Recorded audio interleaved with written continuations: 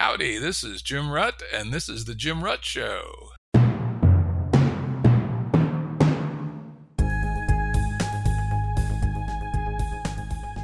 Listeners have asked us to provide pointers to some of the resources we talk about on the show. We now have links to books and articles referenced in recent podcasts that are available on our website. We also offer full transcripts. Go to jimruttshow.com. That's jimruttshow.com. Today's guest is Daniel Mezick. Hey, Jim. Thanks for having me on the show. Yeah, it's great to have you on the show. A lot of really interesting things to talk about from your work. Daniel's been coaching executives and teams since 2006. He is a Scrum at Scale trainer, an expert on business agility, and the author of 3 books on organizational change. We'll talk about the books as we go along, and as usual, links to those books will be available at the episode page at jimruttshow.com. Why don't you tell just a little bit how you got interested in this area and what you did before?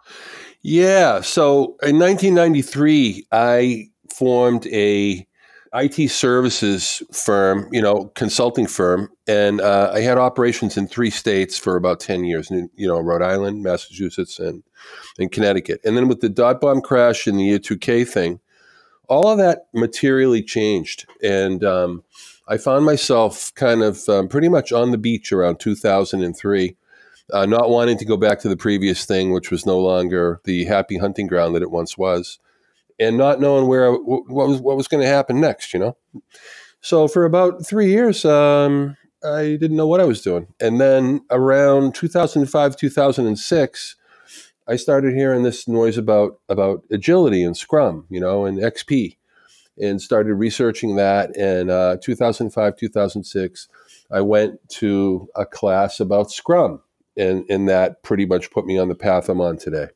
Yeah, since then I've been involved in coaching and training in that area. Yeah, I first got exposed to the Agile field in 2001 when I got asked to become chairman of a high-end chip design software company in Ottawa. Okay. And it was an amazing little company for recent college grads who had about 2 years of experience at Northern Telecom, had some very clever ideas and were on their way, but they needed some organizational help and a little bit of help on fundraising. Mm-hmm. But one of the things they did have, and which they believed in a religious fashion, was the use of Scrum. Mm. And so I said, okay, well, I'm just going to watch here, right? And maybe I can give wise man advice when I see what a ridiculous thing this might be, right? Has been a person who generally scoffed at management systems, quote unquote. Mm-hmm. But truth of the matter, the old guy this time just sat there and didn't say anything, just learned. And actually it worked great. And we did a second company with some of the same cast of characters after we sold the first very successfully. And they did it again, and they used a slight variation on Scrum, which they essentially had learned from the first time around. And what's the other one? Kanban or some damn thing. It was kind of like a hybrid between those two. Yeah. And again, watched them do it. I didn't have a word to say. They clearly knew what they were doing. So I've been basically participating as involved with the use of since 2001. And then in 2013, a little teeny micro startup that I oversaw for about 6 months, we also used a variant on it. So I was very impressed. For the scope of a team of 10 or less engineers, I was convinced. That's what it's for. Yep, and I know, but your ideas are that the concept and philosophy can be used at greater scale. Is that fair to say? If you have certain conditions in place, yeah, you can scale it. All right, let's jump in here and talk about the first book I read in prep for this podcast. As my listeners know, I typically spend about 10 hours getting prepped for each podcast. And the first book is called Openspace Agility Handbook, of which Dan is one of the co-authors, but kind of reading between the lines, I'd say it smelled like you were the main author. Is that fair enough? That's fair. I pretty much composed the list of authors. They were invited in to help with the book. They substantially helped, and I put them all on the cover. That's a good thing. Yeah. That's a good thing. And essentially the basic framing is around, I would describe it as agile open space technology. Could you just unpack that just a little bit? Yeah. Our natural way of working is to do what we're happy doing and do what we're passionate about doing, and do stuff we have energy around. So open space technology is, you could think of it as a meeting format or an event design that allows that kind of self-organized behavior to just show up and surface itself very, very quickly. The normal rules of engagement are suspended. Everyone's responsible for themselves in an open space meeting, for their learning, for what they contribute, for where they go and what they do. So if you have a great time in open space, you can blame yourself for that. And if you have a terrible time, you can also blame yourself. So, the natural self-organized world, reveals itself in open space when people are in it. And if you've ever seen a picture of it, sometimes there's up to, 700, 800 people sitting in a circle in the beginning and end of the meeting. It's quite an epic, visual. And then throughout the day, folks are left to organize their thinking, attention, and learning in a way that's meaningful to them throughout the day with the others. And we use that for organization level transformation.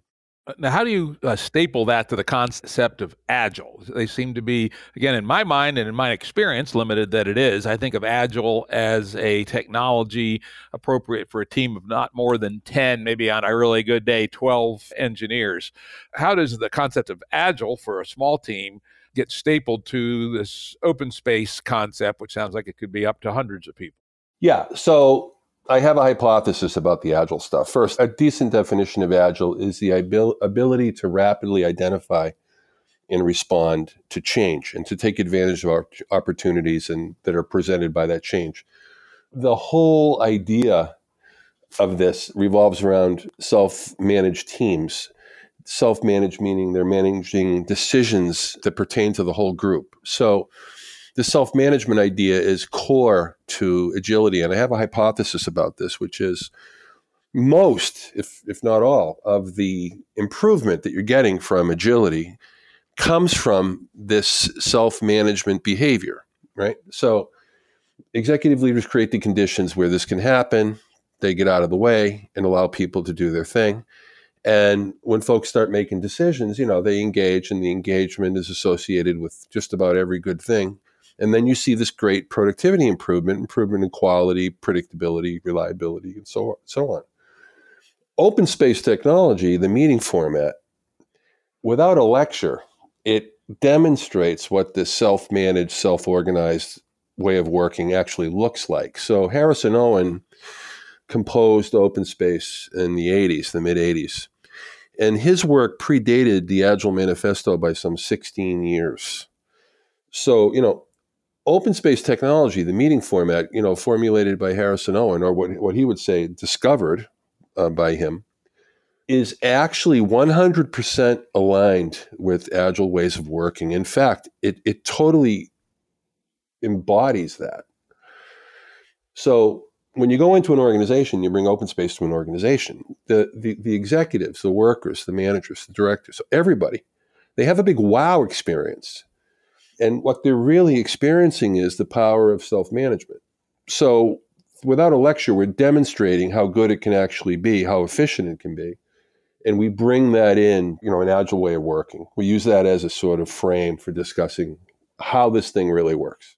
So is it fair to say that I'm again trying to get the concept clear here, is that we have Agile as a set of philosophies and tools aimed at doing work at the team scale. And then when you take those philosophies, at least, if not all the techniques, and marry them to the open space meeting format, you are then able to bring at least some or all of the Agile philosophy into larger scale entities. Is that reasonable? Yeah. Let me tell you a story, right? So most organizations, what they do is they do an Agile type pilot. So they might bring in Scrum and work with, 3 or 4 teams and get them moving. And those are teams that want to actually work in that way. When organizations do pilots with Scrum, Jim, they typically will look for willing teams to reduce the risk of failure, right? So willing teams, committed authority figures, the Scrum framework, that's a winning combination. So most of these pilots will go pretty good. What happens is they get some really nice improvements in things they're measuring, and then they immediately want to scale it to the whole enterprise. There's some problems with that. And the primary problem is the leaders get organizational amnesia. They forget that the teams that were in those successful pilots were willing teams. So we go from sort of an opt-in approach to a mandated, rolled out approach. And, a lot of times that just doesn't work. And the reason why is because good Agile runs on engaged people. And engaged people are people that are choosing. And choosing turns out to be very engaging. So there's this whole relationship between choosing something and being engaged. And this is exactly the concept in Openspace. In Openspace, the meeting is optional to attend. No one can make you. You don't have to go to the meeting. That is a requirement of Openspace. So what we're doing with Openspace in organizations, Jim, is we're trying to gently introduce the idea of agile organizational change across the whole organization, and we're gauging that organization's willingness to proceed. You put all the people that are involved, that are affected in a large all-hands Openspace meeting that's invitational, you're going to find out right away about the organizational readiness and willingness to move forward. A lot of these organizations, they, quote, roll out, Scrum, Agile across their whole organization. They might as well just put the money in a big pile and fluff it up and sprinkle a little gas on it and flick a match on that $1 million. That would hurt a lot less people. There's also this kind of infliction of organizational change today. So Openspace rolls that back and says, let's find out what people are willing to do and let's invite them into it. And that's how we do it with Openspace agility. Yeah, and I think that's very smart because, again, the times I've seen it Agile work is when the people who are doing it are committed. It's actually, from my days as a corporate technologist, may or may not know this, back in the day I was responsible directly and indirectly for 5,000 technologists that today is Thomson Reuters. And that was the day somewhat of the waterfall method, though at least in my tech groups, which added up to about 1,000 people, we didn't use anything quite so rigid as that. But on the other hand, we didn't use anything quite as disciplined as Scrum. And I would say that trying to have forced Scrum at scale across 5,000 people strikes me as a daunting task at the minimum.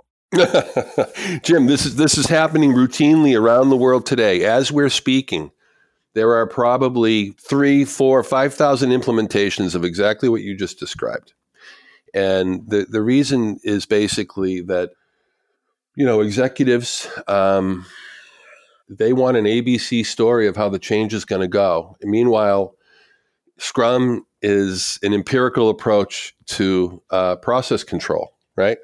So, in software being a high complexity type of an endeavor, Scrum is perfect for that. The reality is that we're going to do a little, we're going to learn a little, we're going to inspect that, and we're going to go again. And, that just doesn't land with a lot of authority figures who they want to hear an ABC plan with an ABC budget. So they really want a waterfall approach to the implementation of an empirical approach.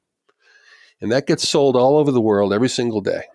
Sounds like a shit show ready to happen. It's in progress, Jim. It's totally in progress. Even better. I might be able to make a Saturday Night Live sketch out of some of this stuff. It'd be quite funny. So now I think I'm getting a better sense of, the whole Openspace agility concept here. So I'm going to try to restate it again. I tend to do this till I understand something very clearly, which is your argument is that your Openspace meeting technology and things we'll talk about later, like your 100 days, et cetera, are a way to get an organization to appropriately adopt Agile techniques at appropriate scale. That's right. So one would not expect to run a 3,000 person division from top to bottom using Scrum. That just wouldn't work. But that the teams within that 3,000 person division for whom Scrum or one of the other Agile techniques was appropriate would seduce themselves into doing so when it was appropriate, something like that.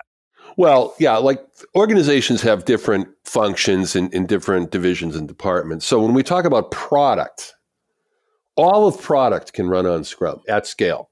Certain conditions have to be in place, but it's certainly doable. And you can create a delivery machine and point it at anything using Scrum for product. The organization itself also, has different functional areas like HR, people ops, legal and compliance, and so forth. And, that they're not going to adopt perfectly to a Scrum approach. But the reality is on the product side, Scrum is a very good way to organize your engineering teams, at scale. So I'm working right now with an organization that has 900 engineers globally.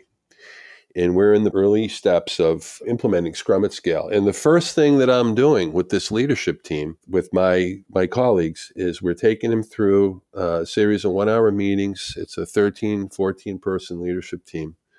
And I'm confronting them with the reality of the Scrum Guide. The Scrum Guide says things that are rather abrupt and harsh. The primary thing that Scrum does is it has a set of rules around decision rights around the 3 roles. So, for example, for the product owner, it says, for the product owner to be successful, everyone in the organization must respect his or her decisions. So, we're walking through those kinds of statements in the Scrum Guide, and I'm asking the leadership team, what do you think the level of agreement of the organization overall right now is with this statement? You're doing Scrum. How well are you doing it? And rate it on 1 to 10, where 10 is great and 1 is really bad.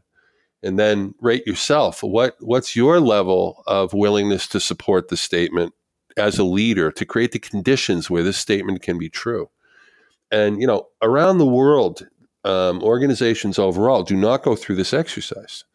They just roll out Scrum to unwilling teams. They don't ask the teams what they think or anything. They just roll it out. And a lot of times the CEO wants it or the CTO wants it, but you were an executive for decades. So that just because you want something doesn't mean that your team wants it, your leadership team. Right? Yeah, I have to tell you this story. When I first became a CEO of a publicly traded company, I brought on one of my favorite strategy consultants, and he was cynical to the bone and would just tell you the way it was. And the first 5 minutes I was sitting on the imperial throne, he said, Jim, all these buttons and levers conceptually that are on your desk? Yeah. 90% of them aren't attached to anything. You can pull the levers and you can press the buttons, but not a goddamn thing will happen. Exactly. And you know what? He was right. And of course, that was a company where I didn't build it. If I built it, goddamn it, all those buttons would work. But this was one where I came in. It was essentially a turnaround. Mm-hmm. And he was absolutely right. Most of the shit was broken. And so the job was to unfuck it, basically, over a period of time. Exactly. So, if you're going to do good Agile, you have to create the conditions or the space for people to do that kind of great work. And that space is created by authority figures. They create the conditions. They define the game. So I work with the leadership teams around, creating those conditions. And I want a very, very strong, unambiguous yes to the things that the Scrum Guide lays out around decision rights. So they understand the way decisions are made are going to change. Sometimes I kind of Dr. Phil them, like they'll give me objections to the Scrum decision rights. They'll say, I don't like that rule about the product owner or whatever. And I'll say, well, hey, let me ask you a question. You make decisions today about product a certain way, don't you? They're like, well, yeah. I'm like, well, how's that working for you? And then we have that conversation. So they're admitting that the way they make decisions around product isn't working. It's slowing things down. It increases decision latency. And we're gonna use Scrum to reduce that decision latency.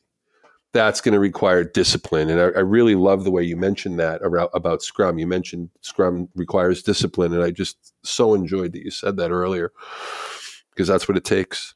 Yep. I just realized we jumped in to the deep end of the pool. Could you take a couple of minutes and describe how Scrum works? Let's just use Scrum because I think that's pretty close to a core standard flavor of Agile. Yes. Just give the roles and sort of the basic how an 8-man team might use it. Sure. Yeah. So Scrum is a prefabricated plan for executing on work in 3 roles. There's a product owner, there's a team, and there's a Scrum Master. The product owner owns the product vision and maintains a list of things that need to be done and prioritizes that list. The team, serves the product owner's vision by looking at that list, that prioritized list, in a highly structured planning meeting.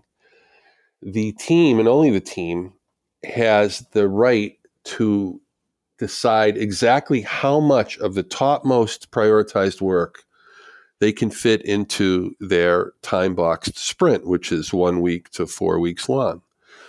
So product owner presents it to the team examines it as it stands, they pull as much of the work as they possibly can into the sprint, they have a conversation about the release plan and contingencies, things might happen during the sprint, and then they go off and they do the sprint. And the rule is that none of that work can change. It's frozen. The team knows exactly what the scope of their work is, and they know how much time they have.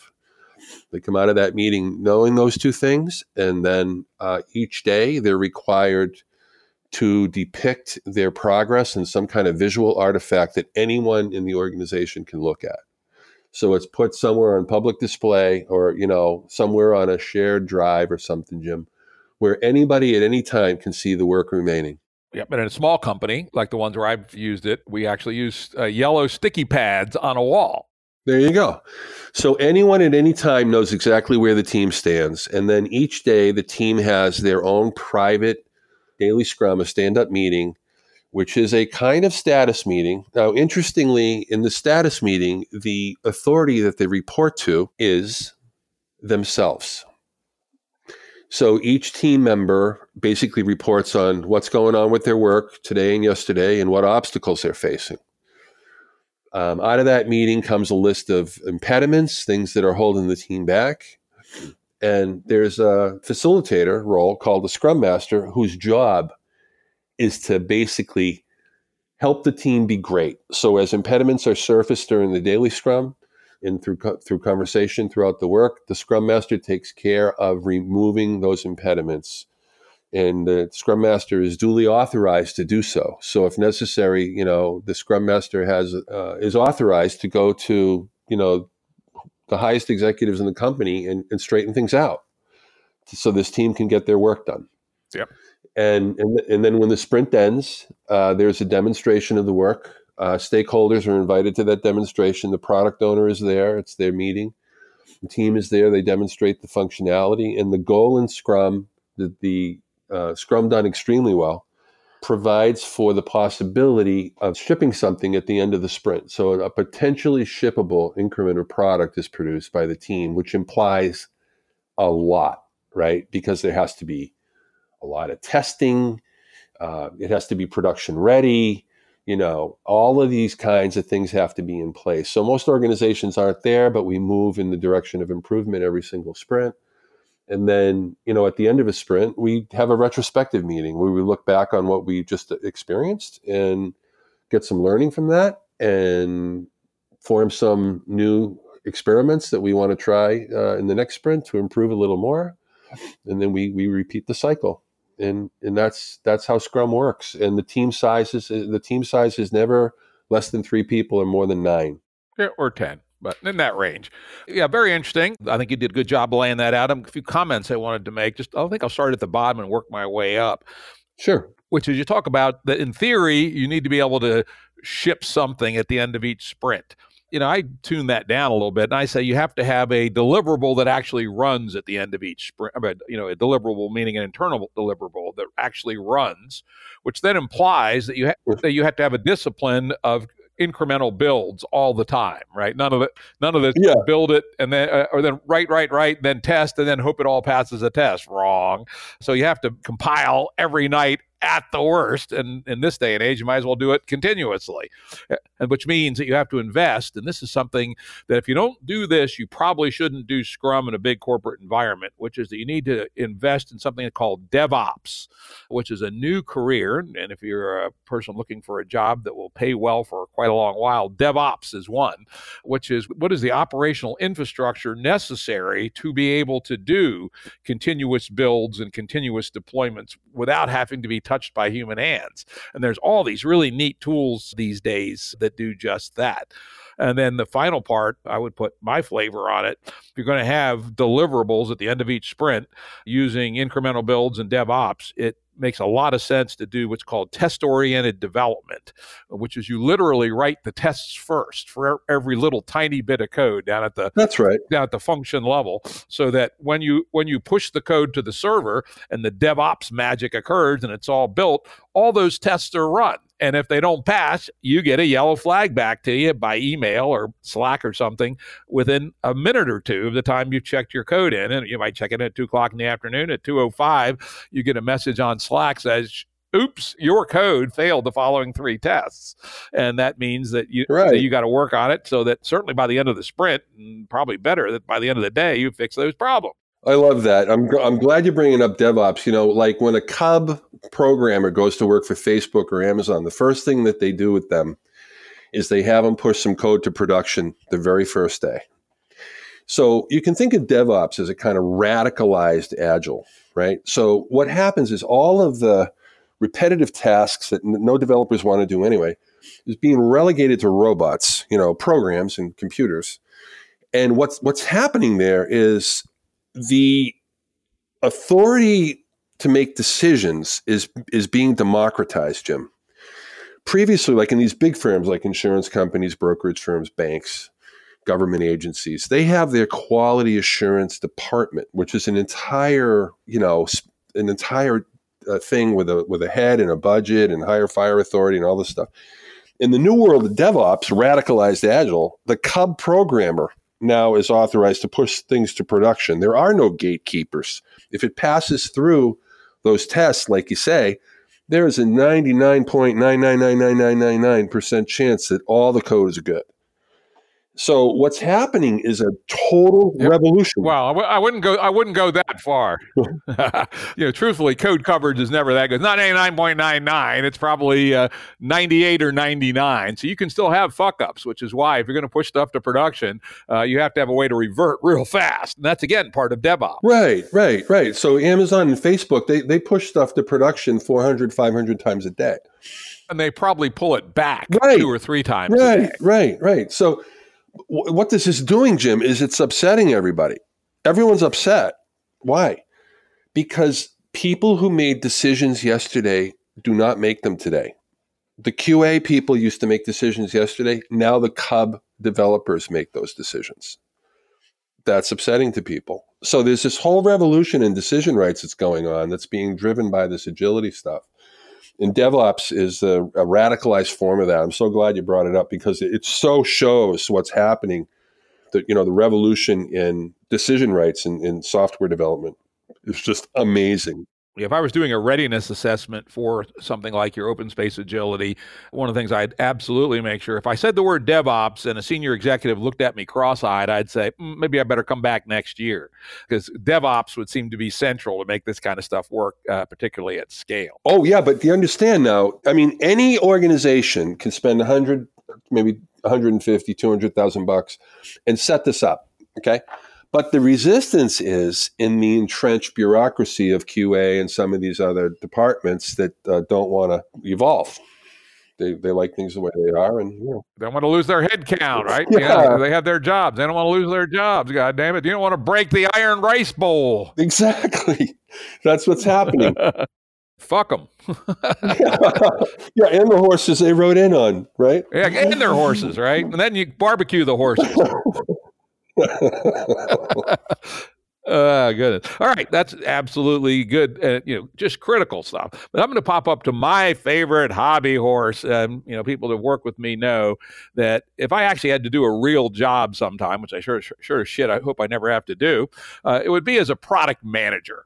Even though I don't think I ever had that title, it's what I always was, right? Yeah. And the biggest value I believe I added into corporate America in the 1990s was introducing rut-style product management. Okay. And also into the startups. And, the key part was that a product manager had to be a really senior job, and frankly, it should report to the CEO. And as you can imagine, that caused all kinds of shitstorms in the same way DevOps does. Mm-hmm. But when I then learned about Agile in 2001, and they made, this focus on the product owner, I said, I love this. This is like a miniature version of rut product management. And you highlighted the part that is absolutely necessary, but usually doesn't happen, in which is the product owner has to be strong enough to have credibility up and down the chain. Yes. And if you turn the product owner into some, 22-year-old person fresh out of college with a clipboard that they got a bunch of function points from the marketing department, you know it's going to be a shit show. Oh, yeah. The product owner has to be able to put themselves in the place of the customer. Absolutely. And they have to really know the business, and they have to have more than a clue about the technology, and they have to have the respect of everyone in the organization. And this is a rare person. It's someone who relishes authority and has the goods. Now, are you seeing that out in your practice in the world, that people are willing to, or can find, whether they're willing or not, but that really good product owners are appearing when needed? My whole approach to this around the roles is that in an organization, the best thing to possibly do is describe the role, identify people who might be able to fit the role, get them all in one room, and invite them to come in and occupy the role. And instead of assigning it, this will create the best possible product managers you can get. You whittle it down to the people in your organization that you think meet the criteria. You get them in one room, explain the gravity of the situation, and allow them to opt in. This is the fastest way to get a good product owner that I know of. I like that. That's great, because it's key. Without it, ain't going to work. It ain't going to work. In fact, I remember the very first PowerPoint I ever did on RUT-style product management. It showed the product manager as the Greek god Janus with the face that faced in two directions. And I said, it has to look to the technology, what's possible, and to the market, what's needed. In fact, I then eventually, it took me about a year, I cooked product management. This was not quite the same as being a product owner, but it's very close. Yeah. Down to one sentence. Do you want to hear the Ruttian one sentence on product management? Sure. It is the optimal trade-off between the doable and the desirable. Yeah, and that raises a whole issue of value, right? Exactly. Someone has to know what is desirable. That's what being the surrogate for the customer is all about. Yep. And value has many dimensions, and that's something that is hotly discussed during product development, and that's how you prioritize things. Yep. But at the end of the day, you got to have one person make the call, is my view. Jeff Sutherland refers to it as the single ringable neck. And he laughs about that. Now, I hope you'll interview him on your show. Jeff Sutherland is the co-creator of Scrum. He's a West Point grad. After that, he graduated top in the Top Gun fighter pilot program. He flew 103 recon missions over North Vietnam in an F-4 over the treetops. The mortality rate was 50% in people who had that job. He was in the Air Force for 11 years doing that stuff and other things. And then after that, he went on and got got a PhD in statistics from Stanford, and he did cancer research as a professor at the University of Colorado, and he really got into complex adaptive systems when he started studying biology. Or hell's bells, to say no more. Do you know this guy? Hook us up. Yeah, I could definitely hook you up. Yeah. A guy who flies phantoms above treetops. I have some personal history on that, and is into complexity. Hell yes. And invented Scrum. Goddamn right. We'll have him on the Jim Rutt Show. I'm telling you, he's got something to say. And he made this rule about the product owner having command authority over the prioritization of the backlog. And it's always one person, not a committee. And this is how you just, reduce complexity really, really fast. The developers can go to one person to get an answer. There's no ambiguity about it. There's a lot of decisiveness. The decision latency is really, really low. The quality of what's being produced is very high if you have a good, competent product owner. And Jeff composed Scrum in the early 1990s. He started in 1993. I actually was teaching at that time. I was teaching Microsoft platforms and tools. I was working at a company called IDX in Boston that later got purchased by GE Healthcare. And I was hearing these noises from some people, some of the developers in my classes about this guy Sutherland, the new CTO, and we got this thing Scrum, and we have this daily stand-up meeting. We have to answer these questions and all this kind of stuff.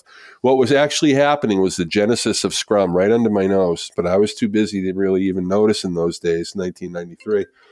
Jeff created a system where when the work is at the edge of chaos, you can bring it down from the edge of chaos to complex, and from complex to complicated, and wrap your hands around it and increase the predictability and reliability of software development. As you know, software development, predictions in the beginning are just wild ass guesses, Jim, right? There's like 2 standard deviations, of variance in the range of what could possibly happen, right? So through experience, we narrow that cone of uncertainty, through getting direct experience. There's a couple lessons of Agile that are very interesting. The first one is just going and doing something is superior to talking about it, right? That's number one. Absolutely. Get direct experience, inspect the experience, right? And then the second lesson that's really interesting is the quality of the software turns out to be a function of the quality of the interactions and communications by and between the team members. So Scrum encourages very, very high quality interactions through the daily Scrum, the sprint planning, the sprint review. There's a real efficiency of communication there that's really beautiful, and it can create something really great. Yeah, absolutely. And we discovered in the 80s something that was, I would say, conceptually a precursor, which again, back in the early 70s and early 80s, people would have the various subparts of the teams working on their modules, and they wouldn't bring them together until ridiculously late in the process. That's always a bad idea. At least in my companies, one of my innovations was the earliest possible end-to-end system, right? We could have fairly minimal functionality, but the goddamn thing had to work from one end to the other. And most of the businesses I was involved in was building online information systems that worked at at least the continental scale, sometimes a worldwide scale. There was an awful lot of shit involved to make it end-to-end actually work. But I'd get end-to-end to work, like 3 or 4 weeks into a year-long project. And people said, that's impossible. I go, no, it's not. We just put bullshit wherever we need to, right? And we will have information flowing from end to end and back again in 3 or 4 weeks. And then we will work from there. And that's, again, conceptually similar, though not as fully robustly grown out as the Scrum approach and its incremental builds, and the damn thing, actually works every day. Yeah. So it's so great to be talking to a software guy about a software development process, right? This whole thing with that, Agile Scrum, organizational scaling of Scrum and so forth, points to the fact that it's the quality of the interactions, the communication, that determines the quality of the product. So actually, the more disciplined we are in communicating, the better the quality of the product. That's the lesson of Scrum.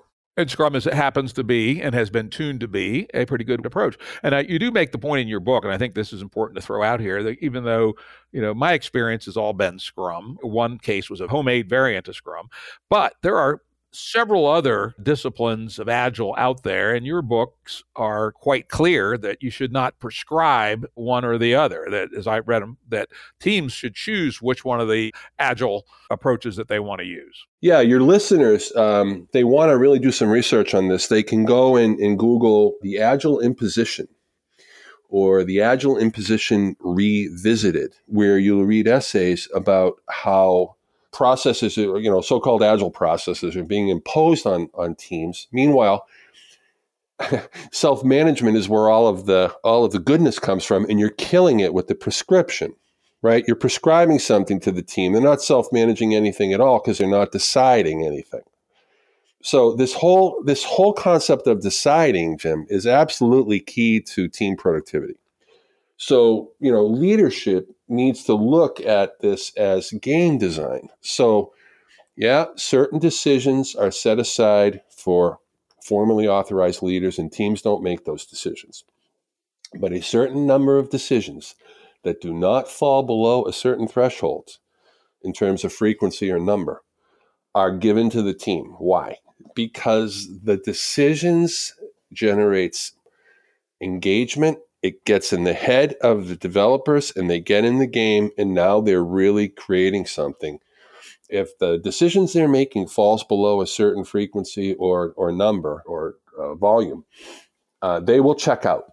they will literally start to just say, I don't care, whatever Bob says. And that's what it's going to be. Yeah, I hate that. When people just become hands, forget it, right? The company has died. Right. We have to have heads and hands all the time. And there's also this concept of learned helplessness. Have you ever heard of this one? Oh, I don't know how much you've read of my writings about Game B, but that is what we call a core example of Game A malware is learned helplessness. Why don't you explain for the audience what it means? Well, what it basically means is at some point, if you're experiencing pain and you try to get away from it and you can't get away from it, at some point you give up. And even though the exit door is right under your nose, you won't even look for it anymore.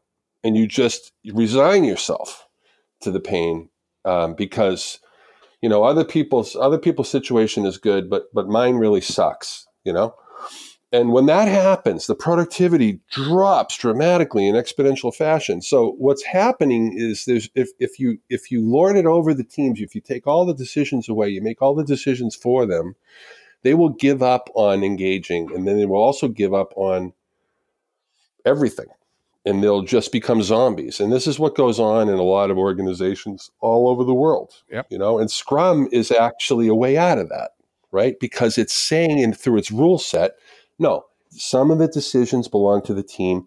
Here's the definition of those decisions, and these rules are not to be trifled with if you want to produce good software. And so one of them, let's get back to the topic, is that the team should be allowed to choose which Agile discipline they want to follow. Is that correct? Absolutely, because not every team, not every project, or not every program, not every product is an Agile product. Some are sunsetting projects that are, well understood and do not require empiricism for process efficiency. It's a lot of projects are ABC and products are ABC. But new product development, a lot of variance in it, a lot of predictability, a lot of uncertainty. You use empirical process control for that. You use something like Scrum. That's your way out of it. But to my point, I guess I'm getting to a more narrow point, is that the executives should allow the teams to choose which of the Agile disciplines they might want to use. That's right. In Openspace Agility, what we say is the constraint that we put in, we have a 90-day experimental window where we try some new process. And the constraint is the Agile principles, the 12 Agile principles in the manifesto. So what we say to the teams is use any process you like, but don't violate these principles. If you violate these principles, we're going to take you out. You're going to get a talking to. But go ahead, use whatever you like within these constraints. And that turns out to be rather confining, but also rather liberating at the same time, because they are choosing within a fairly choosable range, right? It's a narrow range, but there's still some choice there. They can use Kanban, they can use Scrum, they can use other empirical approaches. And the act of choosing is very engaging. And that's, the team itself becomes happier. That happiness gets associated with, up-tempo, up-tone, and boom, out comes high-quality product. Just for our audience, who many of them are not professional software developers, but they may be executives who have those functions under them, what are some of the names of some of the other approaches other than Scrum? Just so people have heard the words. Yeah. The two primary tools that are used today, Jim, are the Kanban method, which is pioneered by a fellow named David Anderson, and Scrum. And then within that, there's other practices that are used. So, for example, under the heading of XP or extreme programming, there's pair programming, continuous integration. Ideas like this that you incorporate and make part of your sort of roll your own method. So if you go to extreme programming, you'll see many things in there, like refactoring, this kind of thing. Refactoring is a programming practice where you restructure the code. It doesn't change the functionality, but it increases the overall robustness of the code, reduces the brittleness, makes it softer, makes it more malleable. This kind of thing. Yeah, let's now pop up a level. We've talked a lot about Agile itself. Now let's talk about your bigger picture, Openspace technology married to Agile. Why don't you take people through what Openspace is and get into some detail and talk about your principles and the roles and that kind of thing. Take 5 or 10 minutes. All right. So open space technology, what is it? It basically creates the conditions where people can be themselves, where they can make decisions and act on what they want to learn and how they want to contribute. So let's talk about the starting conditions for an open space meeting in an organization, right? It's basically 3 or 4 starting conditions, maybe 5. Here they are. Number 1, we have a matter of mind-numbing complexity where no one person has the answer or claims to, right? That's number 1.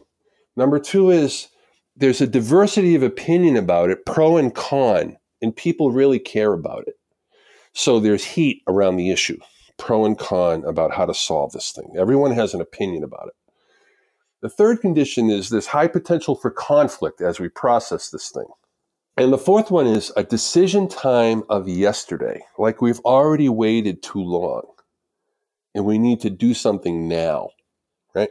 So those conditions are ideal for enterprise-wide organizational change, right?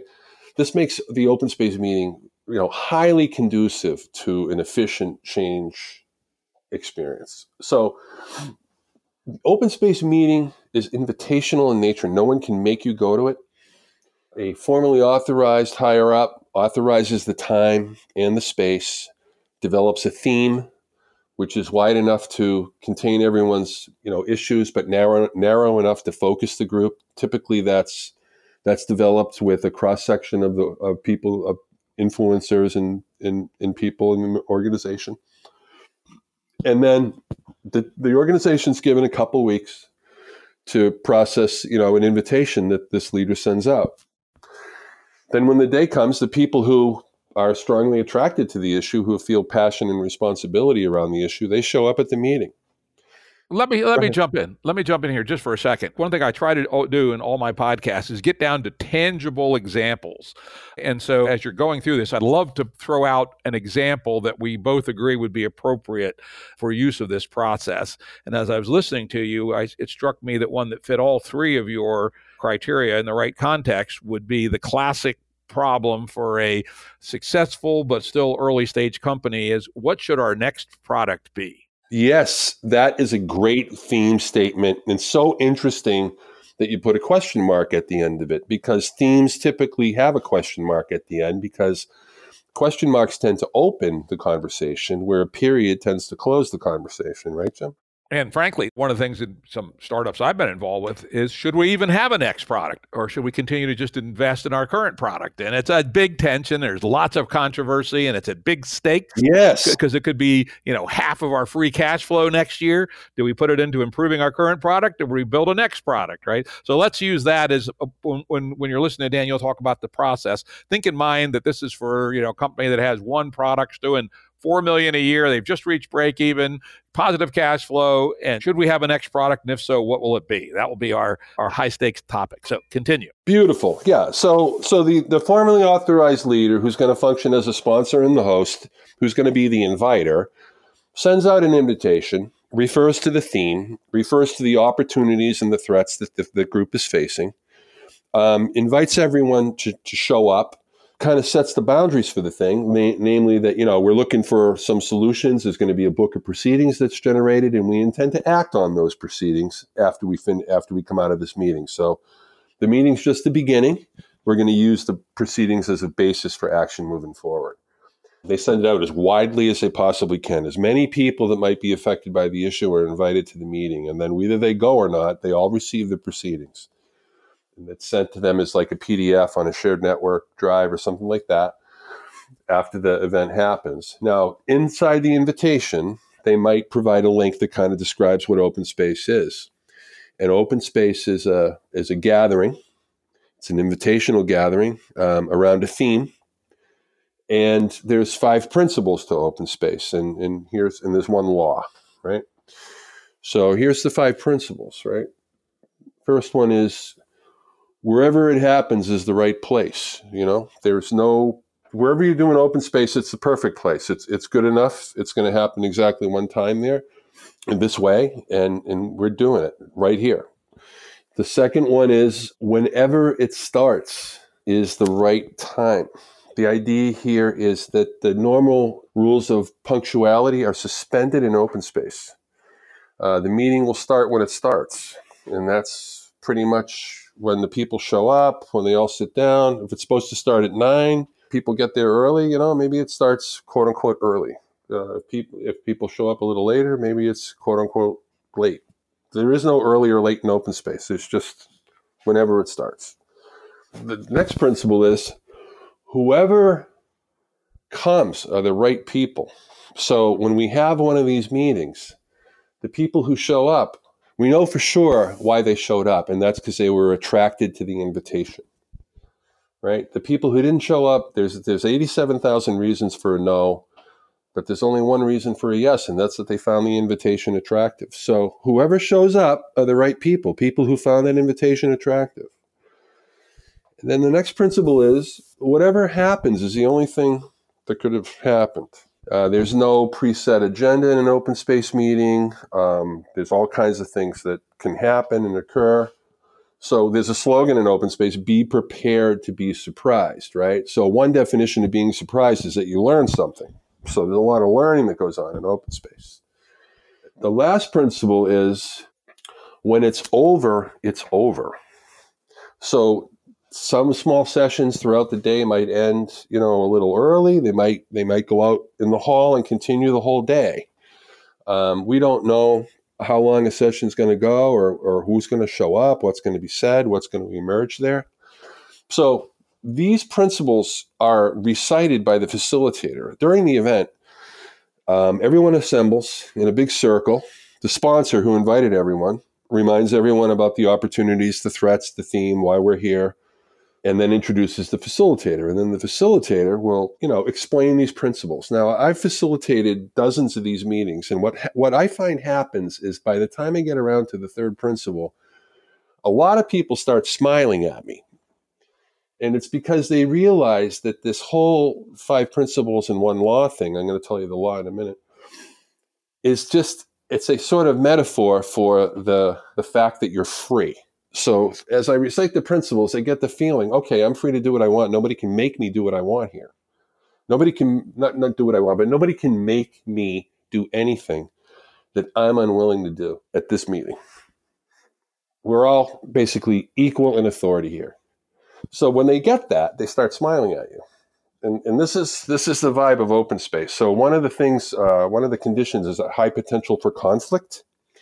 There's one law in Openspace. Here's the law of 2 feet.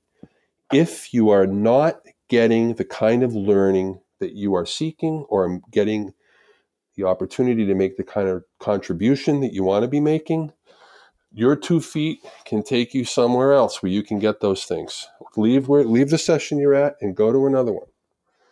So there's a couple of sort of sub roles in this Openspace thing. There's a sponsor, there's a facilitator, and then there's the participants. But the participants can function as what we might call bumblebees. They just move from session to session. They don't spend too much time in any one session. They kind of pollinate the conversation across all the different small group sessions that are taking place. And then there's this concept of, this behavior like a butterfly. People hang out. They don't go to any sessions. They don't call any sessions. They're usually found by the food and beverages, having conversations with people, and they're just in the space, right? So the bumblebees and the butterflies. Yeah. So again, let's get down to tangibles. So again, as I recall how this thing works, there's an opening meeting where everybody shows up, right? Yeah, a big circle. Yep. Big circle. Everyone. So let's say 500, let's say the company has 100 people and they all show up and like a master of ceremonies, as I recall, starts the thing off. So let's start, just run the example through. Yeah. The sponsor stands up, welcomes everyone, reminds everyone about the opportunities and threats and the theme, hopes everyone has a great day, and reminds them that we're here to get those proceedings because we're going to act on them afterwards. Then that highly authorized authority figure who invited everyone sits down, introduces the facilitator and sits down, and then the facilitator stands up and takes the people through the rest of the process of getting underway. So you could think of it like this. There's a convergence of everyone at the beginning of the meeting, Jim. And then there's a divergence throughout the day where we move into small groups. For example, at 1:00, there might be 7 different small meetings going on in the big room. one in each corner, and spread out around the entire hall. Usually these meetings are held in a very large ballroom in a hotel or something like that. So if you're in a small session, you can look around and see 6, 7, 8 other sessions going on, and you can see your friends, colleagues, and peers at those sessions. And you can also count the attendance at those sessions, and you can listen to the noise level of what's going on and then that level of passion. And, and if something grabs you, you can just get up and leave and go see what's going on over there. That's what goes on throughout the day. So at any given time, at 1 o'clock, at 2 o'clock, at 3 o'clock, there's 7 or 8 different things that you can graze on, topics. And when the meeting opens, people announce those sessions and they put them on a grid on the wall. There's a big blank wall at the beginning of the beginning. And at the end of the beginning, that wall is filled up with sessions. And each session is going to occur at a certain time in a certain place throughout the day. And people can go up to that wall and plan their day. And at any given time at 1 o'clock, 2 o'clock, or 3 o'clock, there's 7 things to pick from, 8 things to pick from. And then at the end, we reconverge and we have a closing circle. And that's where people offer their reflections on their experience today. And we have a formal closing, and then we deconvene and everyone's dismissed. Sounds pretty straightforward. Now, you keep the available sessions up on a physical board. I was sort of thinking in my head, it'd be kind of cool to have an app. So, new sessions could come and go, and you could look at your app, and especially if you're going to have your right to vote with your feet, you could say, God damn, this session sucks. Let's see what's happening right now, right? Yeah. Have you tried anything like that? I have a great story about that for you. If you want, I could tell you about it. Sure. It was actually a Capital One. It was the largest open space I ever did. They were expecting 400 people at the event. We did in 2 different cities. We did it. In the first city, I brought some people in who had more experience than me with open space because I felt that I needed that help. And one of the women who I invited, she came up to me and she was very gentle about it and everything. But she said, "Listen, Daniel, tomorrow we were setting up for the night before, and she said, listen, Daniel, tomorrow there's going to be over 400 people here, and the marketplace wall, this big grid is called the marketplace. It's where the sessions go, where the people post the sessions. That marketplace is so big, and people won't have much experience with this at all, and we might want to position ourselves to be to receive them and kind of teach them how to post to the wall. And I said, well, thank you for that. It's a good suggestion. Let me think about it tonight, and I'll give you my answer tomorrow about what we're doing, And the next day I woke up and got ready, and I realized, no, this is all about self-management and self-organization. I'm not going to manage anything. I'm not going to authorize the management of anything here. We're going to see what happens. So we went to the space, and I told Linda, the one who made the suggestion, my decision. And she's like, well, okay. And then we opened up the opening, and we went through the 1 law, the 5 principles, be prepared to be surprised, and everything else about open space. We told them what to do and how to do it, and then invited them to come to the center of the circle and write their session down and grab the microphone and announce it to the group. And this one guy just made a beeline for the center of the circle and immediately announced his session, put it on the wall, and then he hung out over there. And then other people did the same thing. They headed to the wall, and he guided them and coached them on how to do the marketplace. What that dude had going on was he had an app on his phone that he wanted everyone to use, which socialized the marketplace and made it easy for people to keep it in their phone. And he wanted to make sure everyone had a shot at using his application. So that's kind of cool. Now, is there now a commonly used app for that purpose? There are some open space apps that automate and facilitate the marketplace and also the use of online open space. So I've done open spaces online, with global audiences up to 200 people using Zoom video. Yeah, I remember we did one for Rally Point Alpha. It was kind of about 2/3 a shit show, but that wasn't your fault. Okay. I don't know if you remember that. I remember Jordan showing up after having a certain procedure. Yep, I let him in. But anyway, that's ancient history. Okay, you've done a good job of describing what an open space meeting is. Now let's pop up to your next level of abstraction, at least as I took it out of your book, which is, let's say a company has convinced itself it wants to deploy Agile where appropriate, let teams choose to use Agile or not, to choose what flavor of Agile or not, etc. And you've embedded this as a first round of what you called 100 days of experimentation. Could you talk about the framework of the 100 days of experimentation and how open space and Agile essentially self-organize over 100 days within an organization? Yeah. So when you bring procedural change, ways of working change, organizational change, that creates anxiety. People get worried. And when people are worried and afraid, they can't learn very good. And, Agile's all about learning, adapting, and changing and pivoting. So what we're doing there is we're bracketing the learning experience so it has a beginning, a middle, and an end that begins and ends with an open space meeting. And in the middle, we're going to do experimentation, we're going to do iteration, we're going to do adaptation, and we're going to do inspection, right? So those are core Agile ideas. We're going to inspect, we're going to adapt, we're going to work in iterations, and we're going to experiment in an iterative fashion. So what we're really doing here is we're taking those team level ideas, Jim, and we're making them first-class objects at the level of enterprise. And we're executing on a 100-day iteration of change where there's an inspection at the end. We're going to have a referendum on what worked, what didn't work, and what we want to change at the enterprise level. And this has a profound effect on people that are resistant, okay? Because they're not being asked to do this for the rest of their lives. They're being asked to do this for 100 days. So what we do is we create what I call a chapter of learning, and that is bookended by these two open space events. So at the first open space, and this is key, the leader, the sponsor, the host says to the folks, not just we're here for the proceedings, but if you like this meeting, in 100 days, we're doing this again.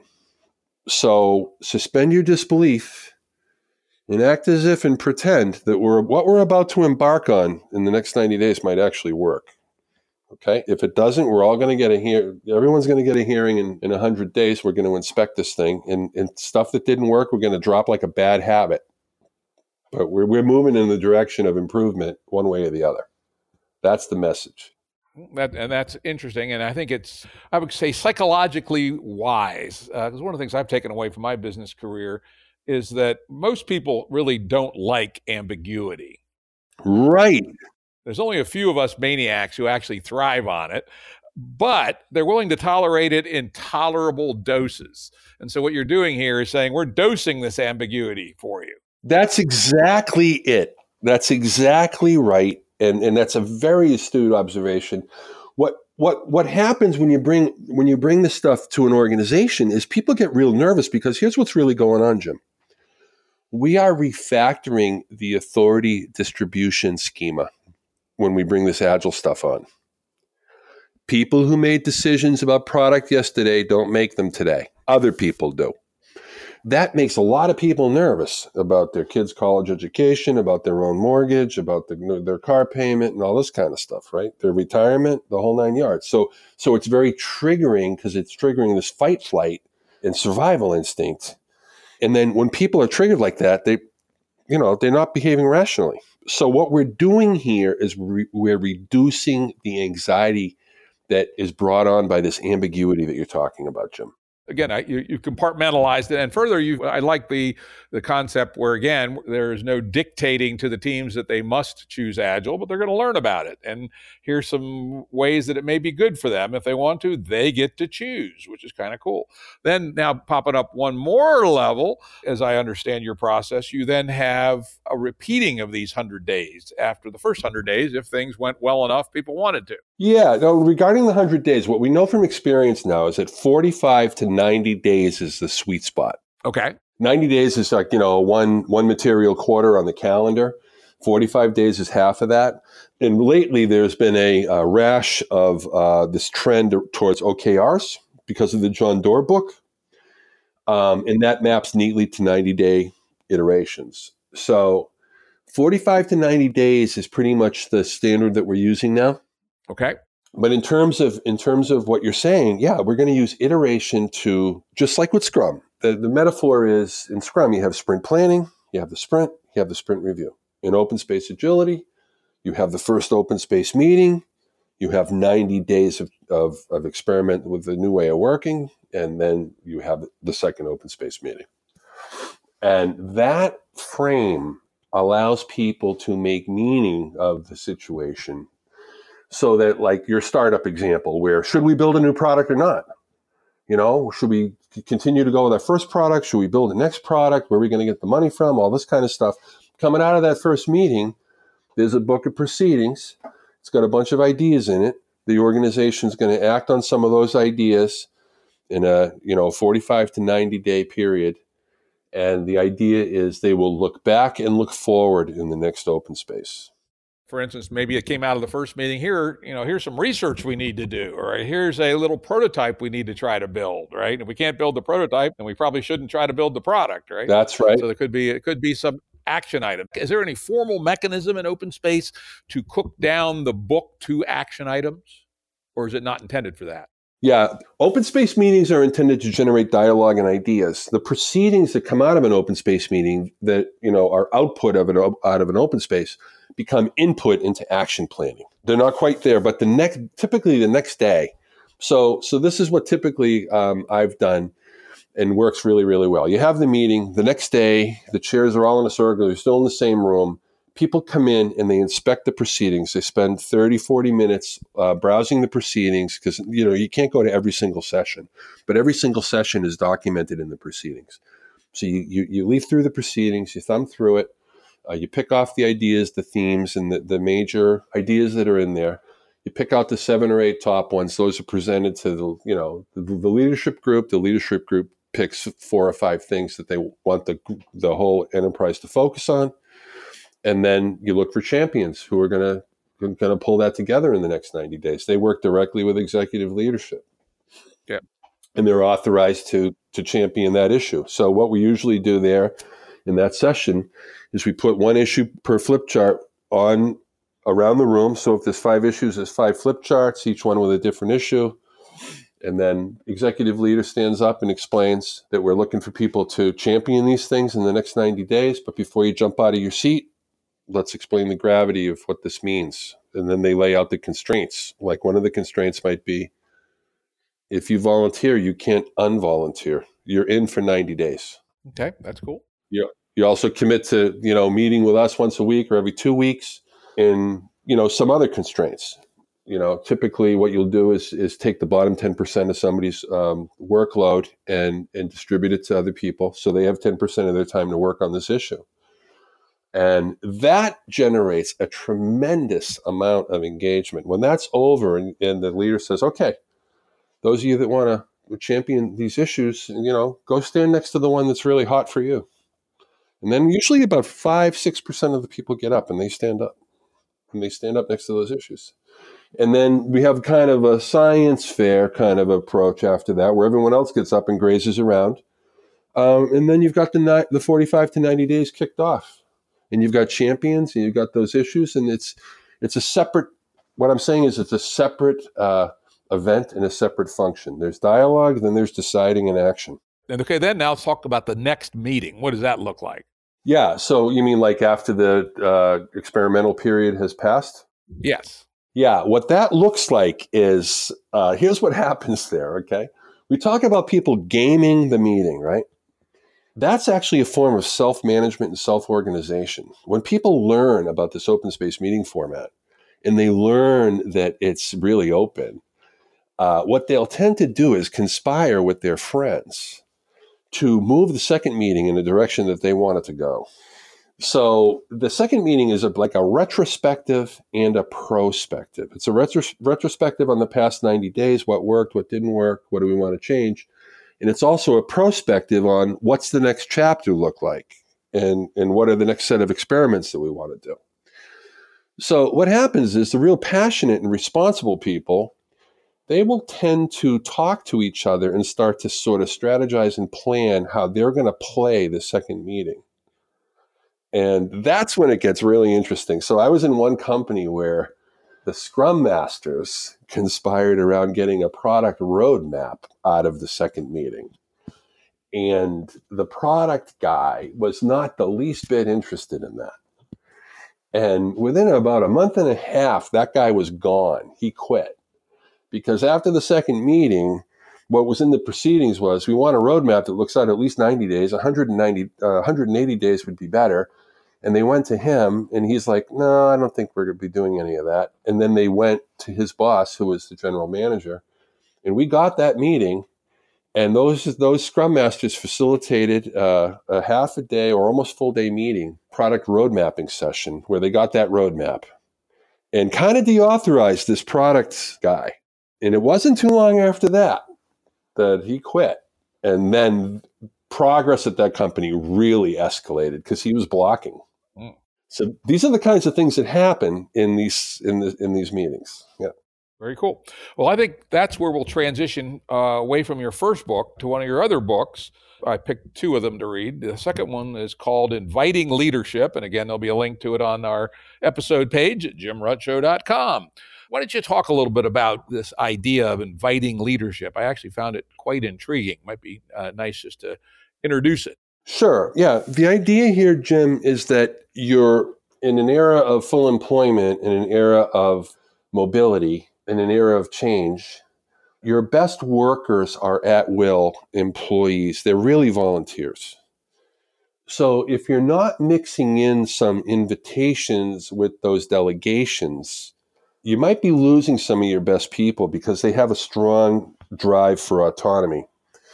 And the idea here is, especially in times of rapid change, you need feedback. So delegations do not generate even 1/10 of the feedback that an invitation generates. So, for example, you invited me onto the show, right? Right. And then what happened next? I got to choose the timing of my response, the medium of my response, the content of my response, and so many other things around, my responding to your send of that invitation. And that's all rich feedback for you to act on about just how good or not good this interview might go, right? So with delegations, you don't get any of that feedback. In good Agile, in good Scrum, good empirical process runs on feedback. Without feedback, you have nothing. So the idea here is, continue to delegate, but mix some invitations in with your delegations, because here's why. Because every invitation has inside of it an invitation to decide, yes or no. And it turns out that decisions generate mind share, and deciding is highly engaging. So when you invited me, here's what goes through my mind. What happens if I say no? What happens if I say yes? What will I miss if I say no? What will I experience if I say yes? All those things are in my head. So when you invite me, you get in my head. This is a very, very strong way to lead today, especially when you want to be able to respond to change. Responding to change is about feedback. So invitations generate that feedback. They engage your best workers, the ones with options, the ones who will loiter at the exits with their resume if they smell that smell. Could you give a nice tangible example of where a manager might want to choose to use an invitation rather than a delegation? Yeah, let's take an example where, let's take that product owner example.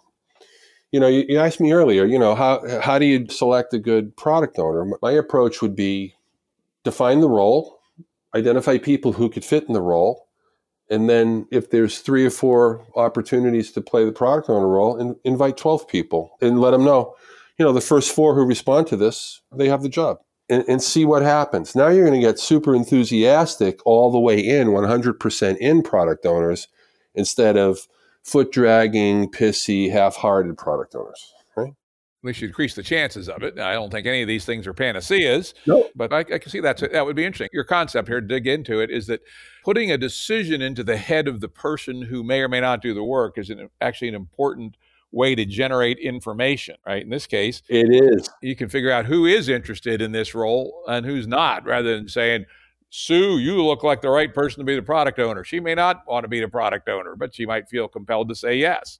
Yeah, and I could give you another tangible example of something that I did in the 90s. In the 90s, I had a technical services firm, and it grew to about 55 people, and I had operations in 3 states. I created a benefit, which was a book stipend, right? People could spend $500 a year on books. And here was the rule.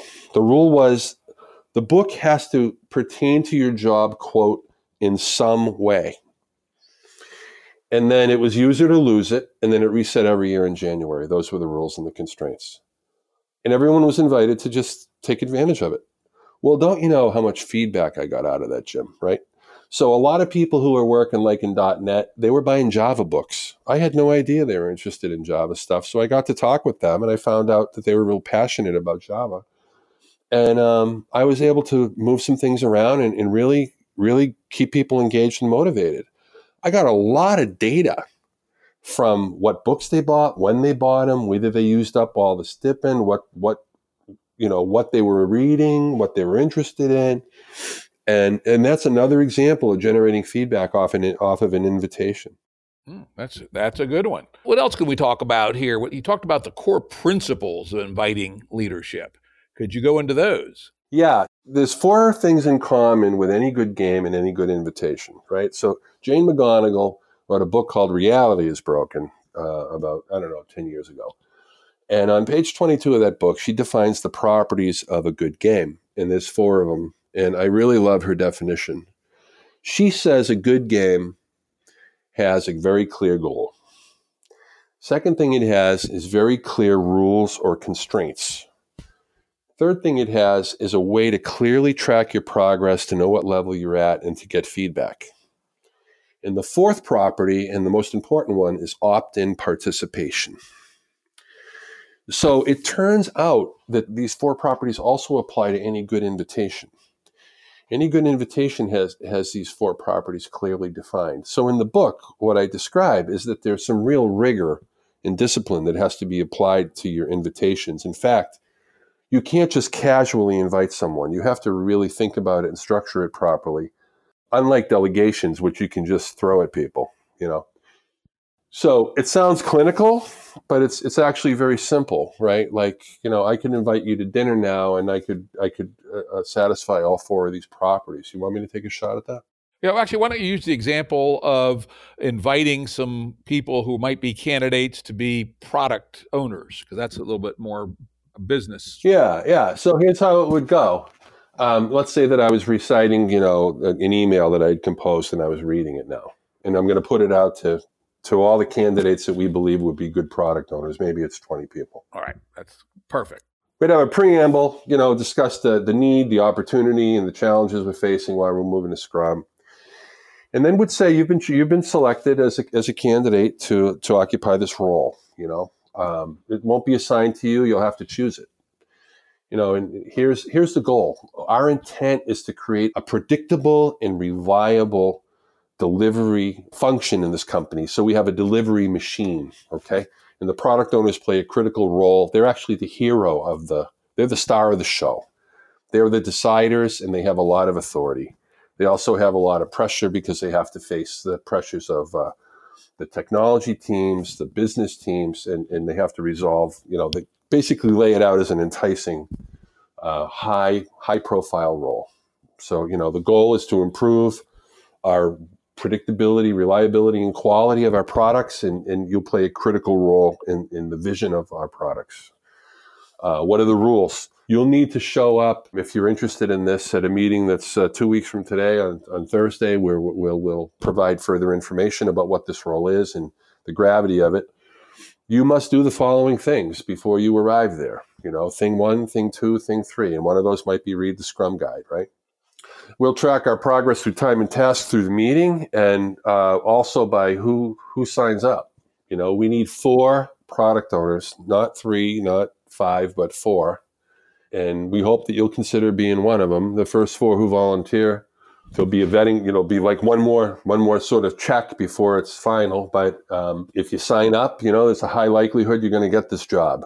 And here's how you'll be measured. Here's how you track your progress. Here's how you'll know where you're at. And you're invited. Now, as we get into the book a little further, you start off by talking about authority. Yeah, give me your view of authority. I have my own views, but I'd love to have you articulate from the book, or since then, the book's a little old, and then we can talk a little bit about authority and how one should think about it. Yeah, so authority is a triggering term. When we go into an organization, and we're being introduced around, after you meet the person or when you meet the person, the introducer will always say, oh, Mary runs product or Mary reports to so-and-so in quality, so like where they are and what their authority level is. In the book, we define authority as the right to do a specific kind of work. And some of the most important work you could possibly do is making decisions that affect the group as a whole. If you're authorized to do that, we call you a leader. If you participate in decisions that affect the group. But the definition of authority in the book is the right to do a specific kind of work. And then we go on to define power as the exercise of authority. So authority is a really deep topic, and I'm pulling this from the group relations community. There's a worldwide community that studies and implements the work of a fellow named Alfred Bion, B-I-O-N. And they run these conferences that are empirical, where we study authority in the here and now.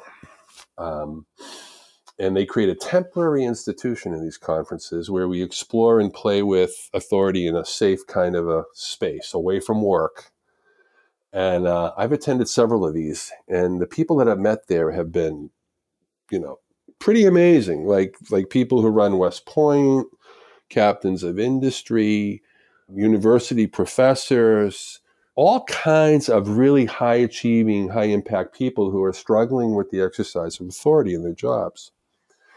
And I'm bringing that experience and that learning into the book, right? So you could think of authority as the essential information that describes the group. So if I want to know the group, all I need to know is who has decision rights.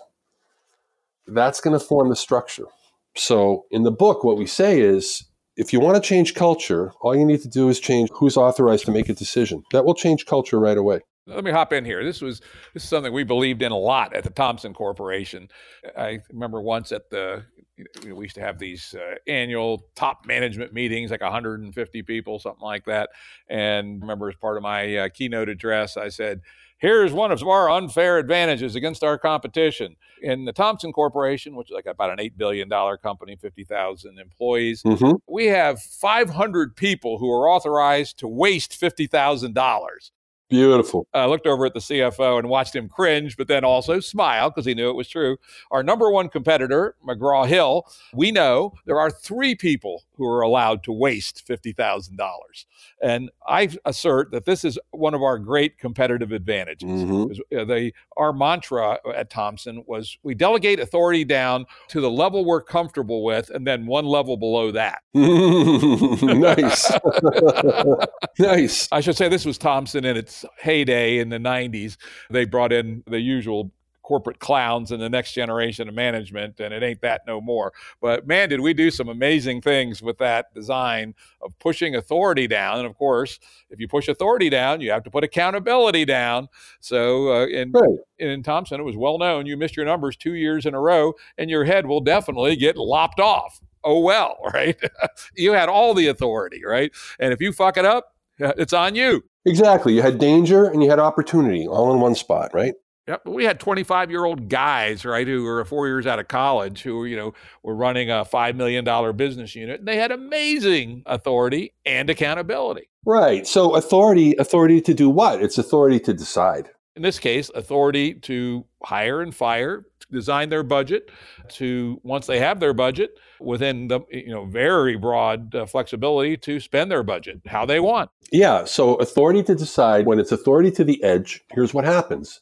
Your company becomes more responsive to the ever-changing range of opportunities that are present each day, as things change. If you centralize control, centralize decision-making authority, then you get to be less responsive, Jim. That's the bottom line.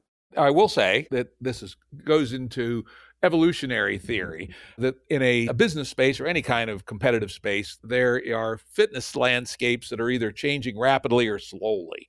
And if they're changing very slowly, like say you're a nail factory, right? Pin factory. Let's take Adam Smith's canonical example. Yep. Probably you don't need to decentralize too much, because you really need to optimize, or what they call in evolution, exploit. You need to exploit the space, make better pins for less money. On the other hand, if you're in the publishing business in 1992, which is when I showed up at Thomson, well, at least a few of us knew damn well that a revolutionary sea change was about to happen. In 1992, Thomson got 90% of its revenue from paper. Maybe throw in some CD-ROM. And what we knew by 10 years, it would be the other way around. And so this was going to be a very rapid changing environment. And he or she who was most adaptive on this fast evolving co-evolutionary landscape is going to be the winners. We basically went from number 4 to number 1 in 10 years by being wasteful. It's interesting. Our profit margin was always a little lower than McGraw-Hill, a couple points. Mm-hmm. But our ability to transition from the old world order to the new world order was vastly more rapid. And that was the do or die thing at that time. Isn't that interesting that you're mentioning that? This idea of distributing authority to the edge, and that there's some what we might call necessary waste involved there. There's a fellow named John H. Holland. You probably know him because he was a trustee and an external professor at Santa Fe. Do you know him? Great friend of mine and one of my most important mentors in my scientific third career. Wow. Isn't that interesting? I've just come across the most remarkable book by this man. I've never seen a book like it. The title is Signals and Boundaries: Building Blocks for Complex Adaptive Systems, Jim. I have not read that one, but I am going to. This is a super interesting book because those signals at the edge, right? When you empower the individuals at the edge with decision-making authority, they're at the edge where the signal is, and they can actually respond because they have the ability to decide. So this man, John Holland, he writes extensively in his book. He uses microbiological cellular theory to describe what goes on in social systems. And that's exactly what we wrote about in the Inviting Leadership book as well. So, it's extremely interesting about this boundary management stuff, and in particular concerning decision rights, the boundaries on authorized decision rights. And that's your next point in the book. So let's talk about that. Yeah. So it turns out that most of the impediments to good throughput in most organizations is because they haven't refactored what I call the authority distribution schema, or the distribution of decision rights, Jim. The world changes, we have a reorg, but the reorg comes too late. There's this latency. So, with Scrum, what we're doing is we're creating a lot of responsiveness around this by creating the conditions where the authorized decision rights are in the right place, so that impediments to good product, high quality product, reliable, predictable product delivery are removed. The biggest impediment to delivery is the way we're making decisions. That's what's actually going on around the world. So we make decisions a certain way, the world changes, we keep making decisions that way. Now there's an impediment to throughput, right? So this whole idea of authorized decision rights and continuously refactoring that, so that the impediments to good product and all the things we say we want, the goals we're trying to see, those impediments are minimized or even completely removed. Because my hypothesis, and the thing that I coach executives on, is that the way decisions are being made in the organization is actually the place where all the problems are. Absolutely. And in fact, I go a little further, which I'll say, what is an organization but a signal processing system whose output is decisions? Exactly. Isn't that so true? So the book Inviting Leadership basically offers the assertion and the hypothesis that if you distribute decision rights, which is what you're actually doing with invitation, that you become a more responsive organization in a time of high magnitude change. Technology, I was listening to the Apple financial results for the quarter. There's 1.3 billion Apple devices out there now. This is totally transforming society. I was saying to my wife, Roberta, that it's not changing the fabric of society. The technology is the fabric. So what's happening here is the pace of change is speeding up. It's hitting businesses first. They're stuck in the mud in the way that they're making decisions, and they can't get out of their own way. And these companies are going to get acquired. They're going to be run over by faster moving, nimble competitors, smaller ones, startups with nothing to lose. And this is what we're up against. So in inviting leadership, what we're doing is we're actually taking an empirical approach to leadership. That's what the book's all about. Let me add one light final tuning, and then we're going to have to wrap up here. We're about at our time, which is I would extend the authority with a little cloud around it of signaling. And I'm going to give you a real live example. One of my collection of businesses I was in charge of when I was at Thomson, I was a group CEO, whatever the hell that is. And one of my businesses was one that would periodically have serious problems on short time frame. And we had pushed a lot of authority down to the head of that business unit, as would be usual. Mm-hmm. But because of the nature of the business, there could be things that were beyond a reasonable amount of scope to push down to a 27-year-old guy.